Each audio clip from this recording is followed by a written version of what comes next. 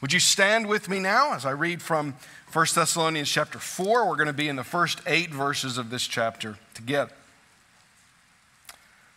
Finally then, brothers, we ask and urge you in the Lord Jesus that as you receive from us how you ought to walk and to please God, just as you are doing, that you do so more and more. For you know what instructions we gave you through the Lord Jesus. For this is the will of God, your sanctification, that you abstain from sexual immorality, that each one of you know how to control his own body in holiness and honor, not in passion of lust like the Gentiles who do not know God, that no one transgress and wrong his brother in this manner, because the Lord is an avenger in all these things, as we told you beforehand and solemnly warned you. For God has not called us for impurity, but in holiness. Therefore, whoever disregards this disregards not man, but God, who gives his Holy Spirit to you. Let's pray together. Father, we thank you for your word, that it is life-giving truth, that we may walk in it and live,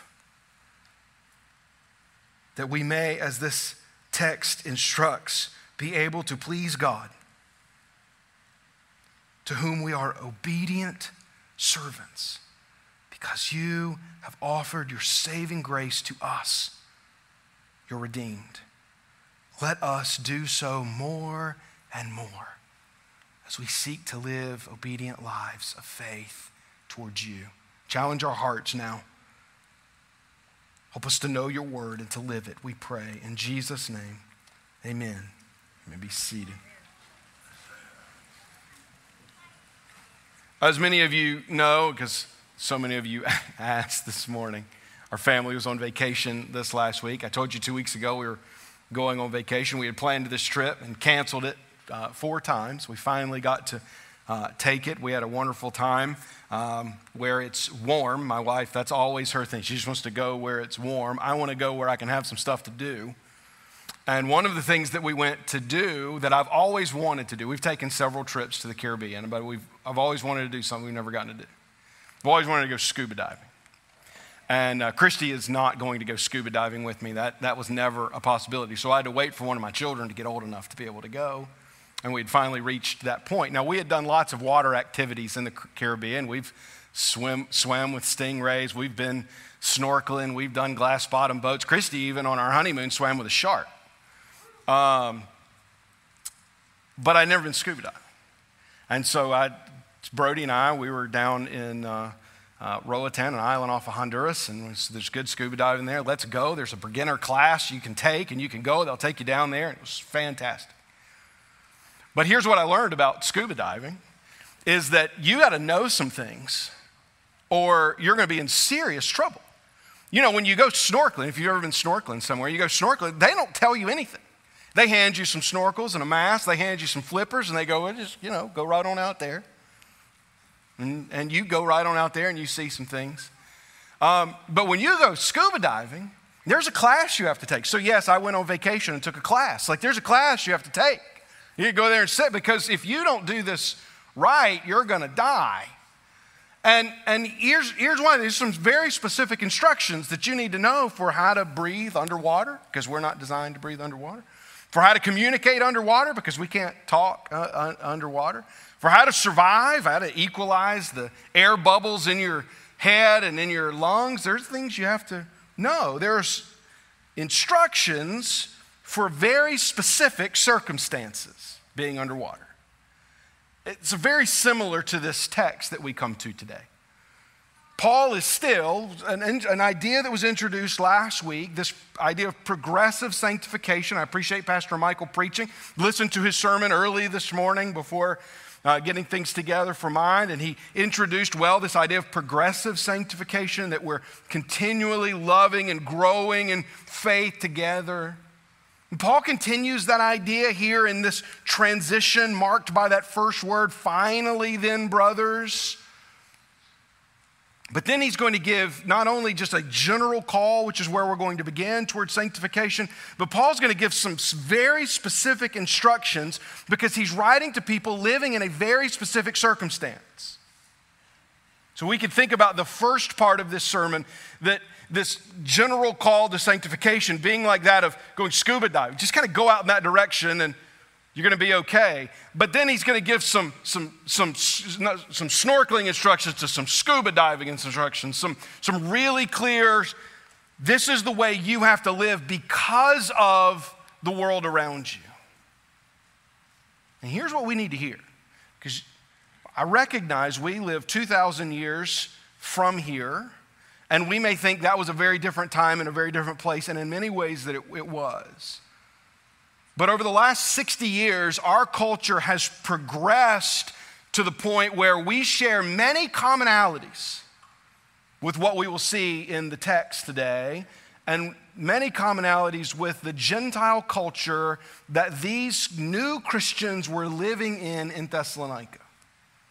I think we're going to see clear instructions that we need to hear today as we come to this text. Thinking about being sanctified in all things, knowing how we can be sanctified, not just in a general sense, but in some very specific ways. I always like to give this warning when I deal with this subject. I'm going to talk about sex today. I'm going to do so with tact, but I'm going to do so clearly from the scripture. If you have a young child in here that you would rather not have an awkward conversation with on the way home, we have opportunities for them elsewhere. Don't allow your teenager or your older elementary kid to leave. They need to hear what I'm going to say today. Now, let's start with a general call to sanctification. Finally, then, brothers, we ask and urge you in the Lord Jesus that you receive from us how you ought to walk and to please God, just as you are doing, that you do so more and more, for you know what instructions we gave you through the Lord Jesus. As we'll see in the intro to the next verse, verse 3, sanctification is God's will for all believers. The modern idea that someone can profess faith in Jesus but have no real life change would have been a foreign concept to the New Testament authors. It would have been a completely different idea, and it is a completely different idea than the one introduced to us through Jesus and his apostles. When we experience past life change, remember the series title is Past, Present, and Future. When we experience past life change through the saving grace of Jesus brought about by the gift of faith in our life, that we come alive in Christ through the power of the Holy Spirit, we are then new creations, and new creations then live a certain way. You don't do so perfectly, and you often don't do so right away because you don't even know what you're supposed to do. You need instruction. You need truth imparted to you. You need, the word that we use is discipleship. You need to be brought along in the faith. And this is what Paul recognizes here. Paul recognizes that these are brothers. That word that's translated brothers, I've told you, we've seen it before. It's brothers and sisters. It's the congregation. It's the people gathered. He's urging them to walk in a certain way because they are now, by calling them brothers, he's recognizing their true faith in Jesus, and he's saying you're now supposed to walk some way. Not to earn your place with God, because we could never do that. Not to make yourselves right with God, because we could never have hope in that. But because we are right with God, we then experience this call to walk in a certain way and to do how verse 1 ends, to do so more and more. That this is a progressive act that takes place in the life of a believer from the moment of salvation to the moment of their death. You'll never arrive. We have relatively new believers in this room that probably think they'll never be fully like Jesus. Could I just encourage you, hold on to that? Because you're right. Like, that's how we all need to believe. Because there are likely some people that have walked with Jesus for a long time that are kind of complacent where they sit. They think, I'm as like Jesus as I really want to be.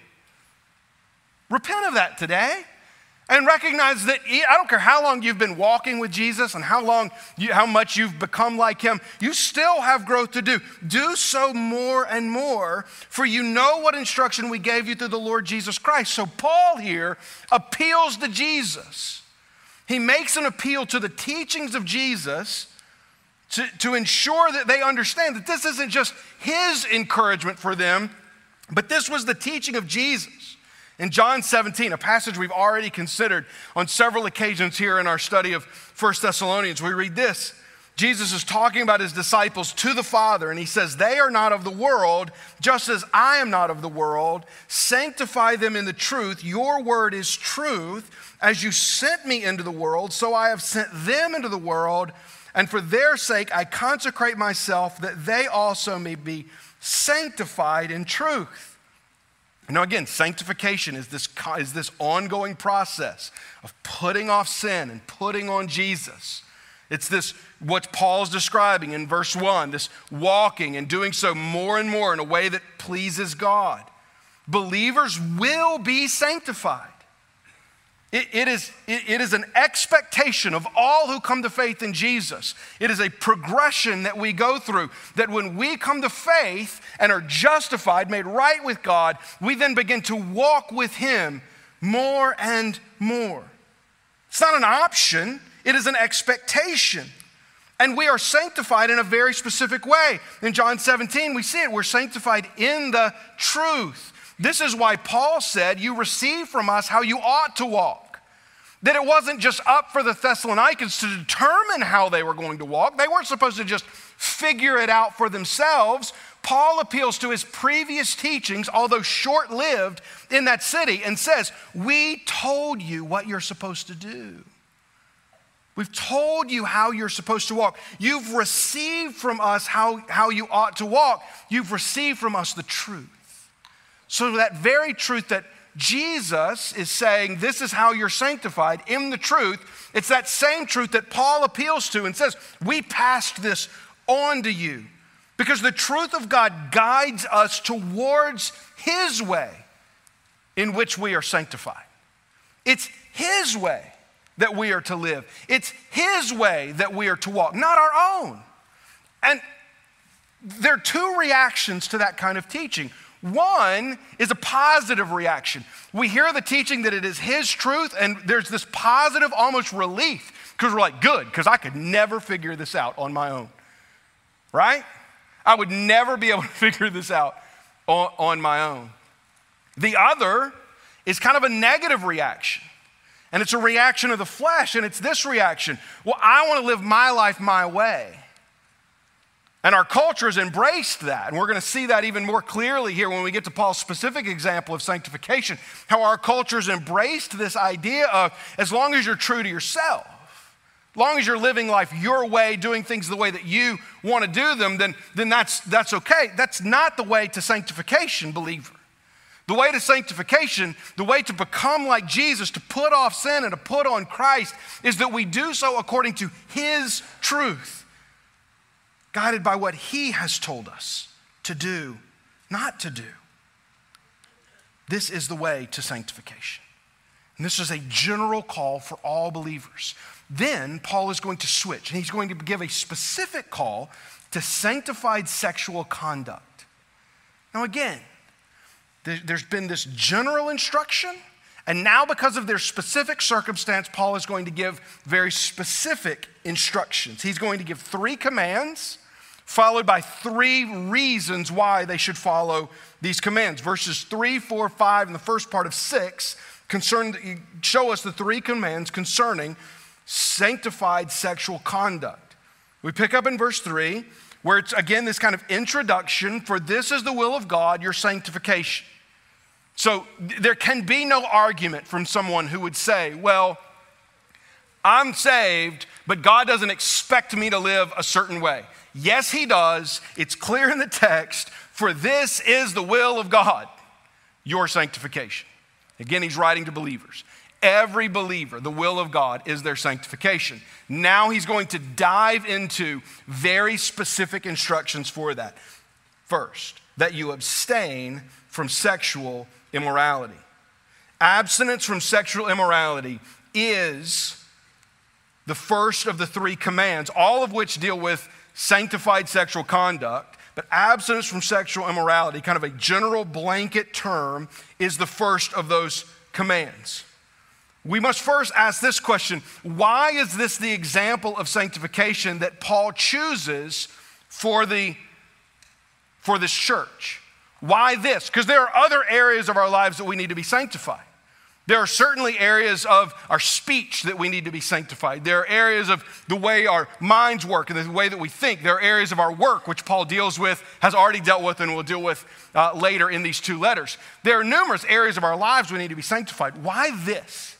Why is this the specific instruction that he gives here at this moment? Well, we need to understand what's going on in 2 realms. First, what's going on in the blooming and blossoming church in the first century.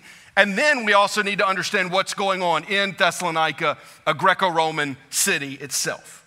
So let's start with what's happening in the church. Paul, at this point, is on his 2nd missionary journey.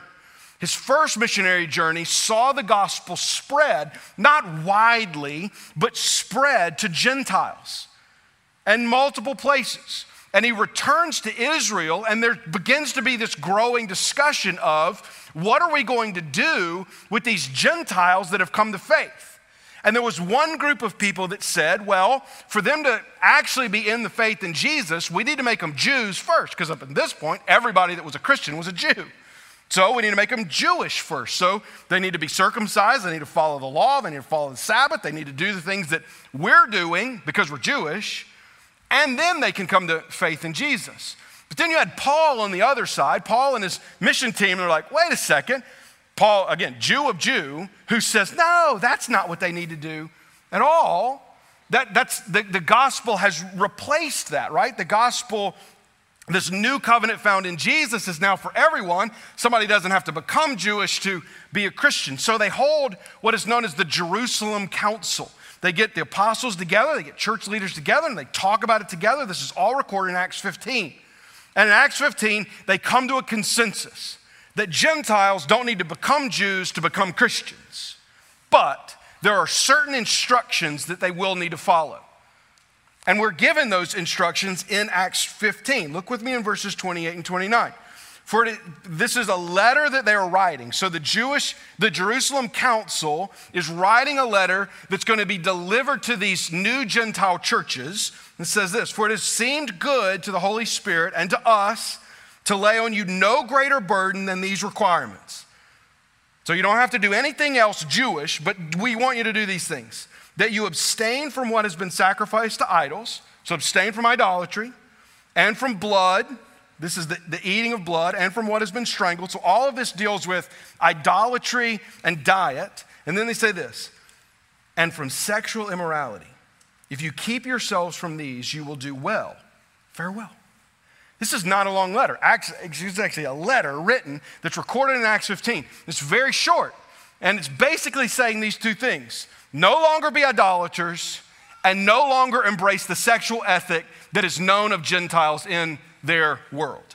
That's the instructions that they are given. So Paul then, in Acts 16, begins his 2nd missionary journey, where he ends up meeting these people who convert to Christianity in Thessalonica. Later, some months later, he's writing back this letter to them. So fresh in his mind, maybe within as little as a year and a half or a 2-year period, fresh in his mind is the instruction from the Jerusalem Council to abstain from sexual immorality.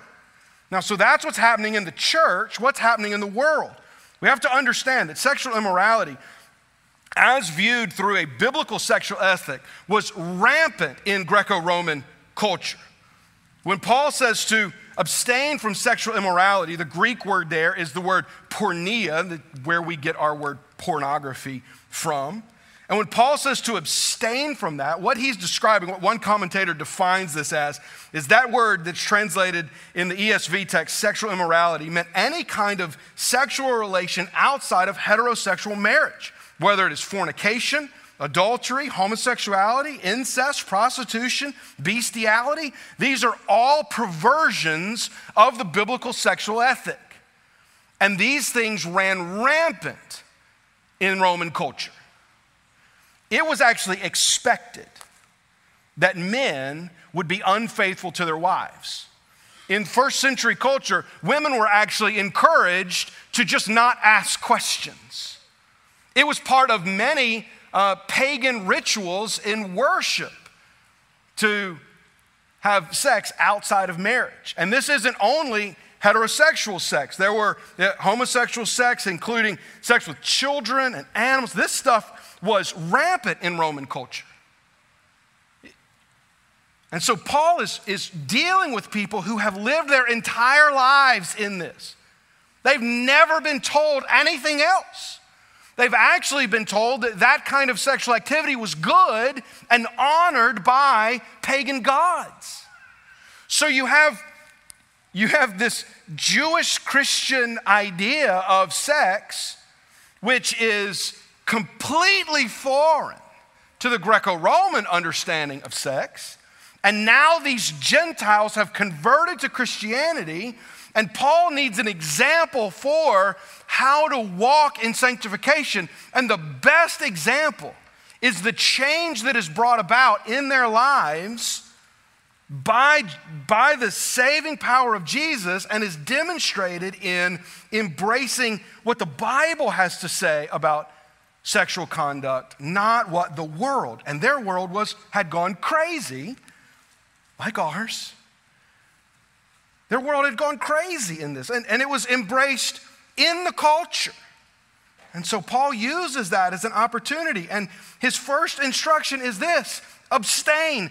Don't do what the world is doing. Just because the world says it's okay, just because the world has even embraced it, just because the world has made it a part of a religious ritual, just because the world has said, look, you're just going to do what you're going to do and everybody's going to be okay with it. Listen, just because the world has said that doesn't mean you should do it, because you're now something new. And you're supposed to walk in a new way. And this, my friends, was written 2,000 years ago. And you see how applicable this is today as we look around in our world and we see all of the things people are doing. And the way that these things are finding their way into Christian homes and Christian minds and Christian eyes, and people even within Christian churches are beginning to change our understanding of sexual ethic because we think the world's way makes sense. Well, the world's way seemed to have likely made sense to the Thessalonians who had been raised in it. And Paul says, abstain from that. Then he gives the second command in verses 4 and 5. He says that each one of you know how to control his own body in holiness and honor, not in the passion of lust like the Gentiles who do not know God. So his second command is to be sexually self-controlled. Paul says, know how to control your own body.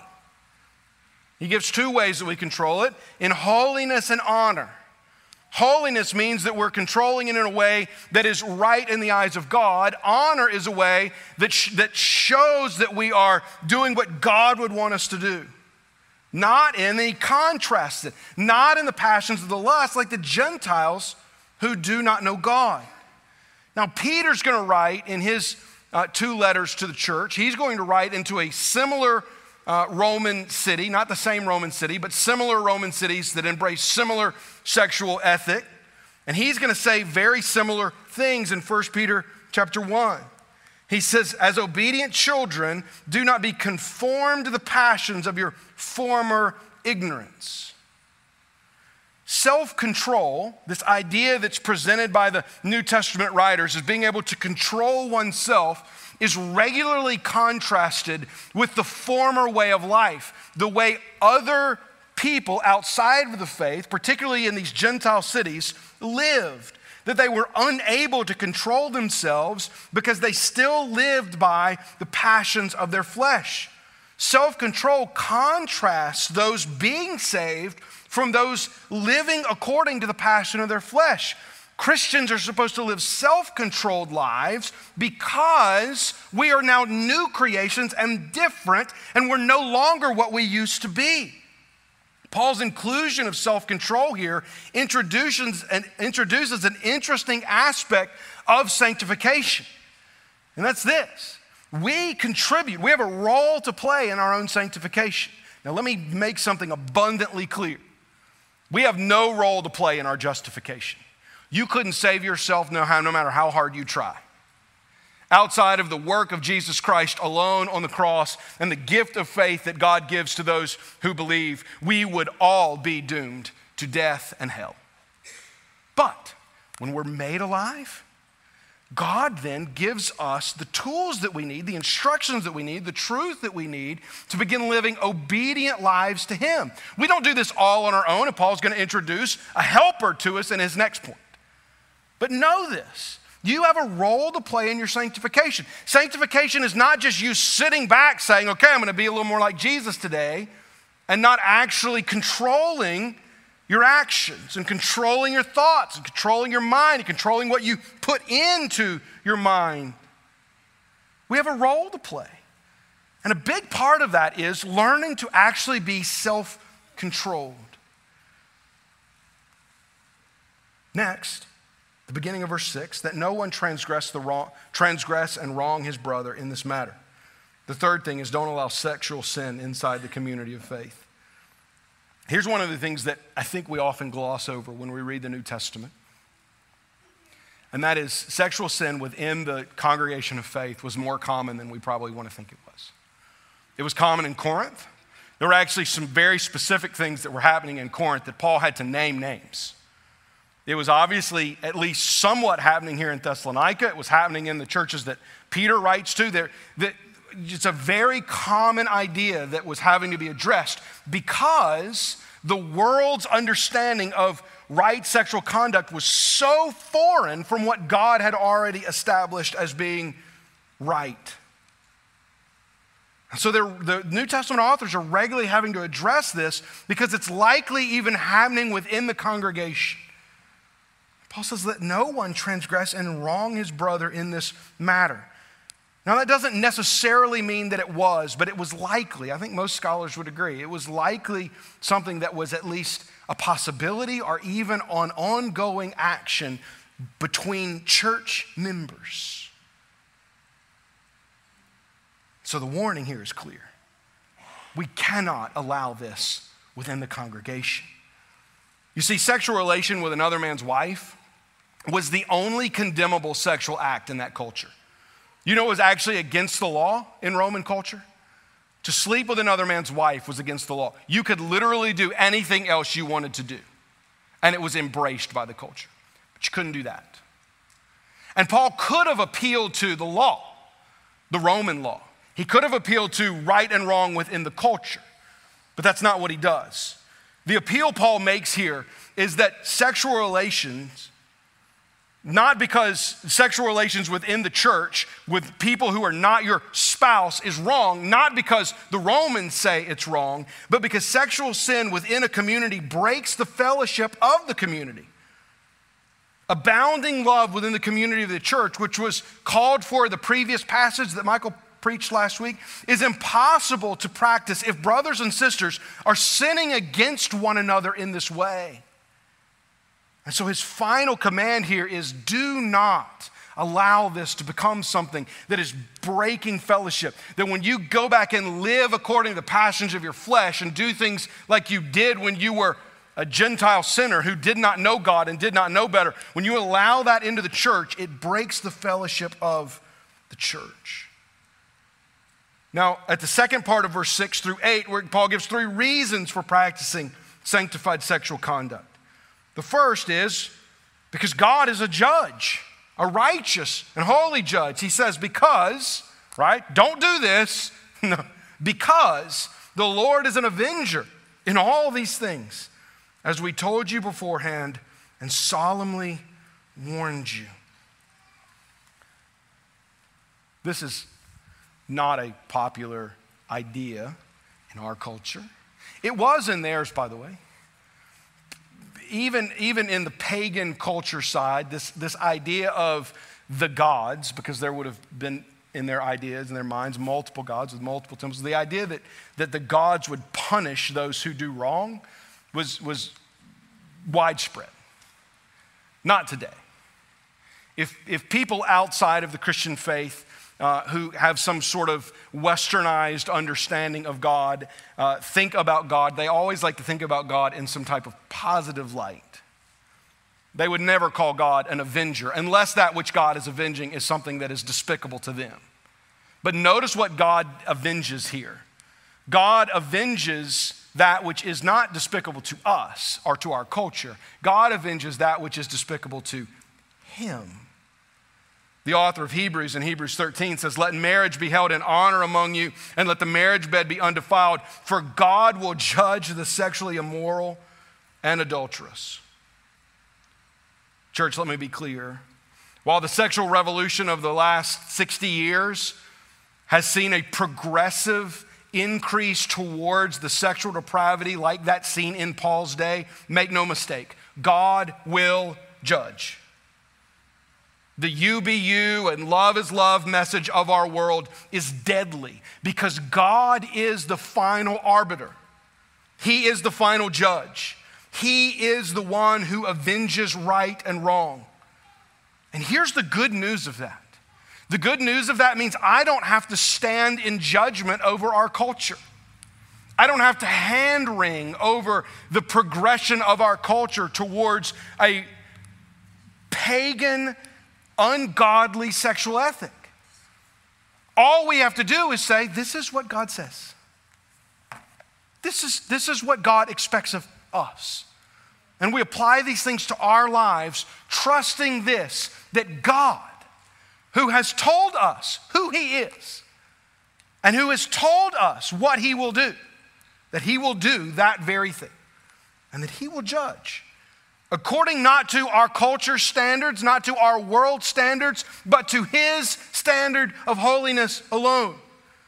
So why should the church of God embrace a biblical sexual ethic? Here's why. First off, because God will judge. And we should stand in awe of the fact that God will judge.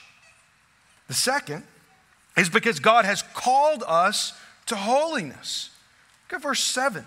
For God has not called us for impurity, but in holiness.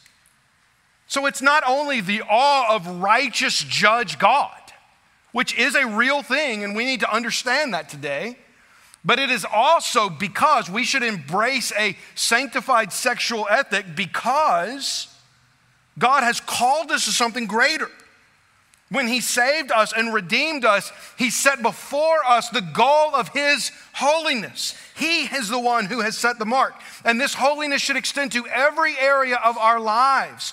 We don't get to decide what qualifies as holy. God does. Back in 1 Peter chapter 1, Peter continues and he says, "But as he who called you is holy, you also be holy in all your conduct, since it is written, you shall be holy, for I am holy."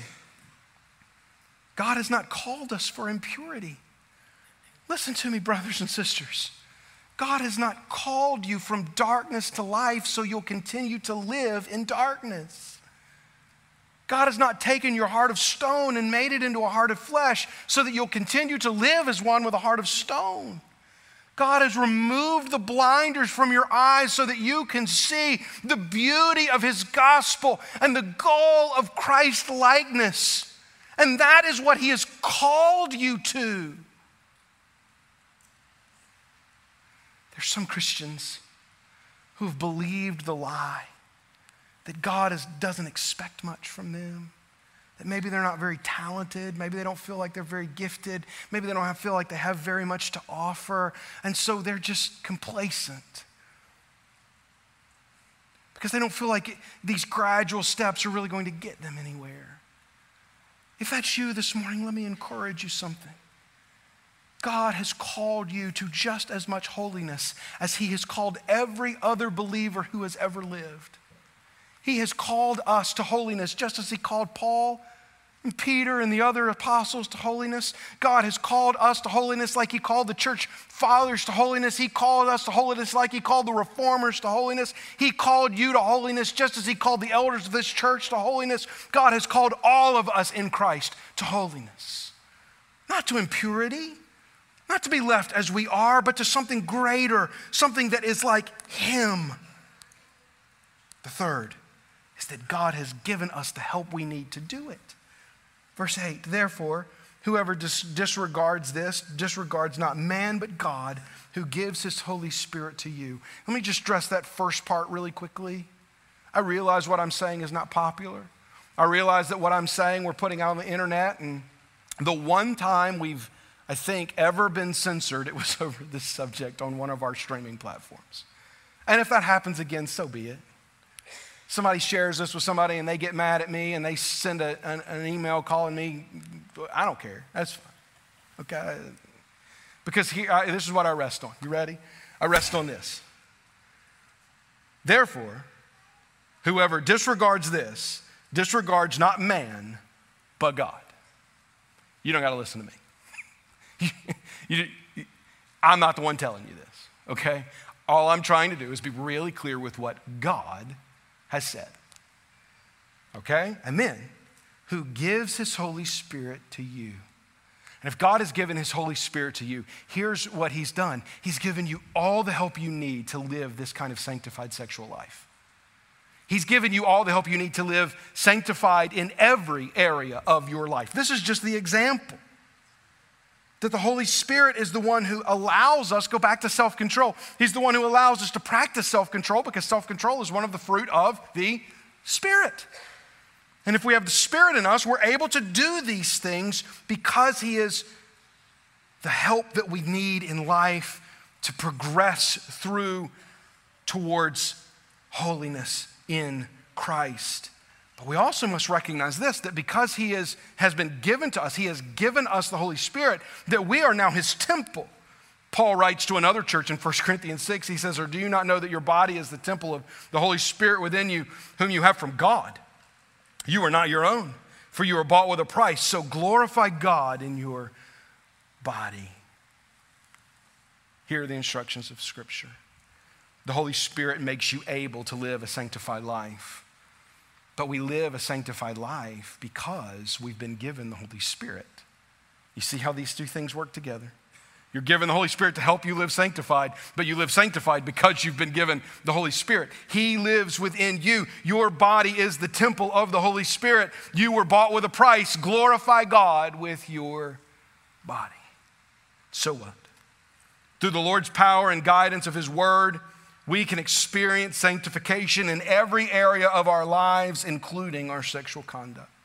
Yes, this has been a sermon about sanctified sexual conduct, but it's a bigger sermon than that. It's a sermon that reaches into every area of our lives and says, no matter what worldly passion and worldly way we're still holding on to, it is time to let it go, my friend, because God has made you able to let it go. God has given you his Holy Spirit. God has given you his word so you'll know how to walk. God in his power makes you able to live a holy life, pleasing unto him, even something as private and personal and also as culturally perverse as sexual conduct.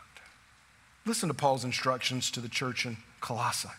He says, and so, from the day we heard, we have not ceased to pray for you, asking that you may be filled with knowledge of his will and all spiritual wisdom and understanding, so as to walk in a manner worthy of the Lord, fully pleasing to him, bearing fruit in every good work and increasing in the knowledge of God, being strengthened with all power according to his glorious might, for all endurance and patience with joy, giving thanks to the Father who has qualified you to share in the inheritance of the saints in light.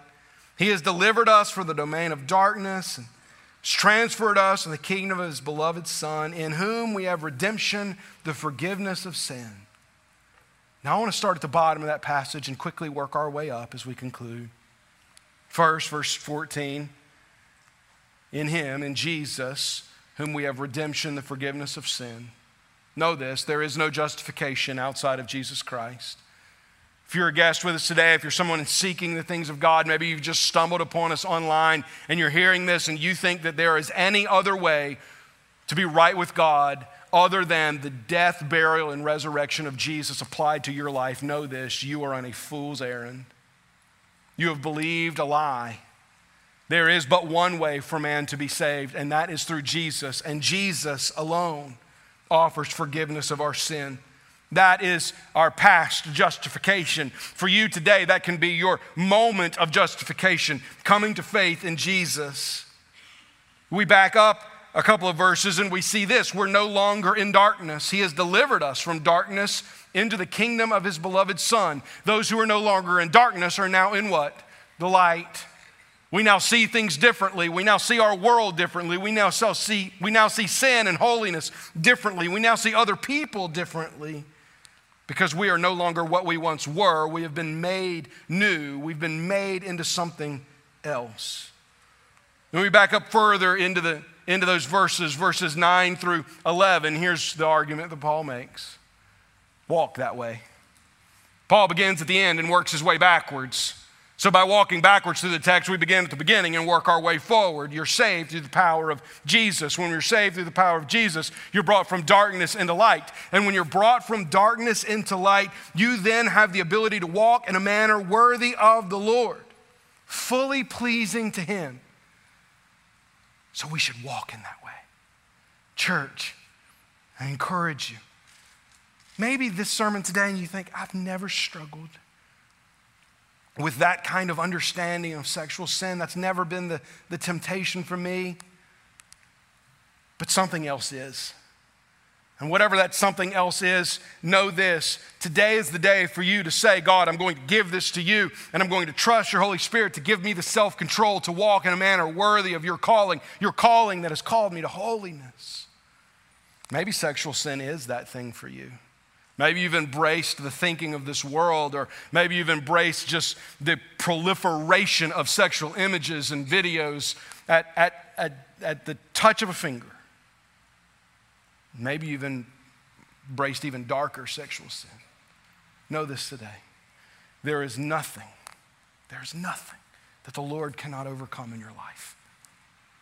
And you can find freedom in that. Not because you can somehow muster the will and the courage to do it on your own. You've probably tried on your own and failed over and over. But by the power of the Holy Spirit, you can finally be free. Be free, my friends. And walk in self-control by the power of the Holy Spirit, relying on him with the gospel as your foundation, knowing this, that God has called each and every one of us in Christ towards his holiness. Let's pray together. Father, we thank you for the radical salvation that so many here have experienced, that we can know you because you came in flesh to take our sin on the cross. But we're also grateful, God, that you didn't leave us in darkness and the ways of this world, but you have called us to something greater.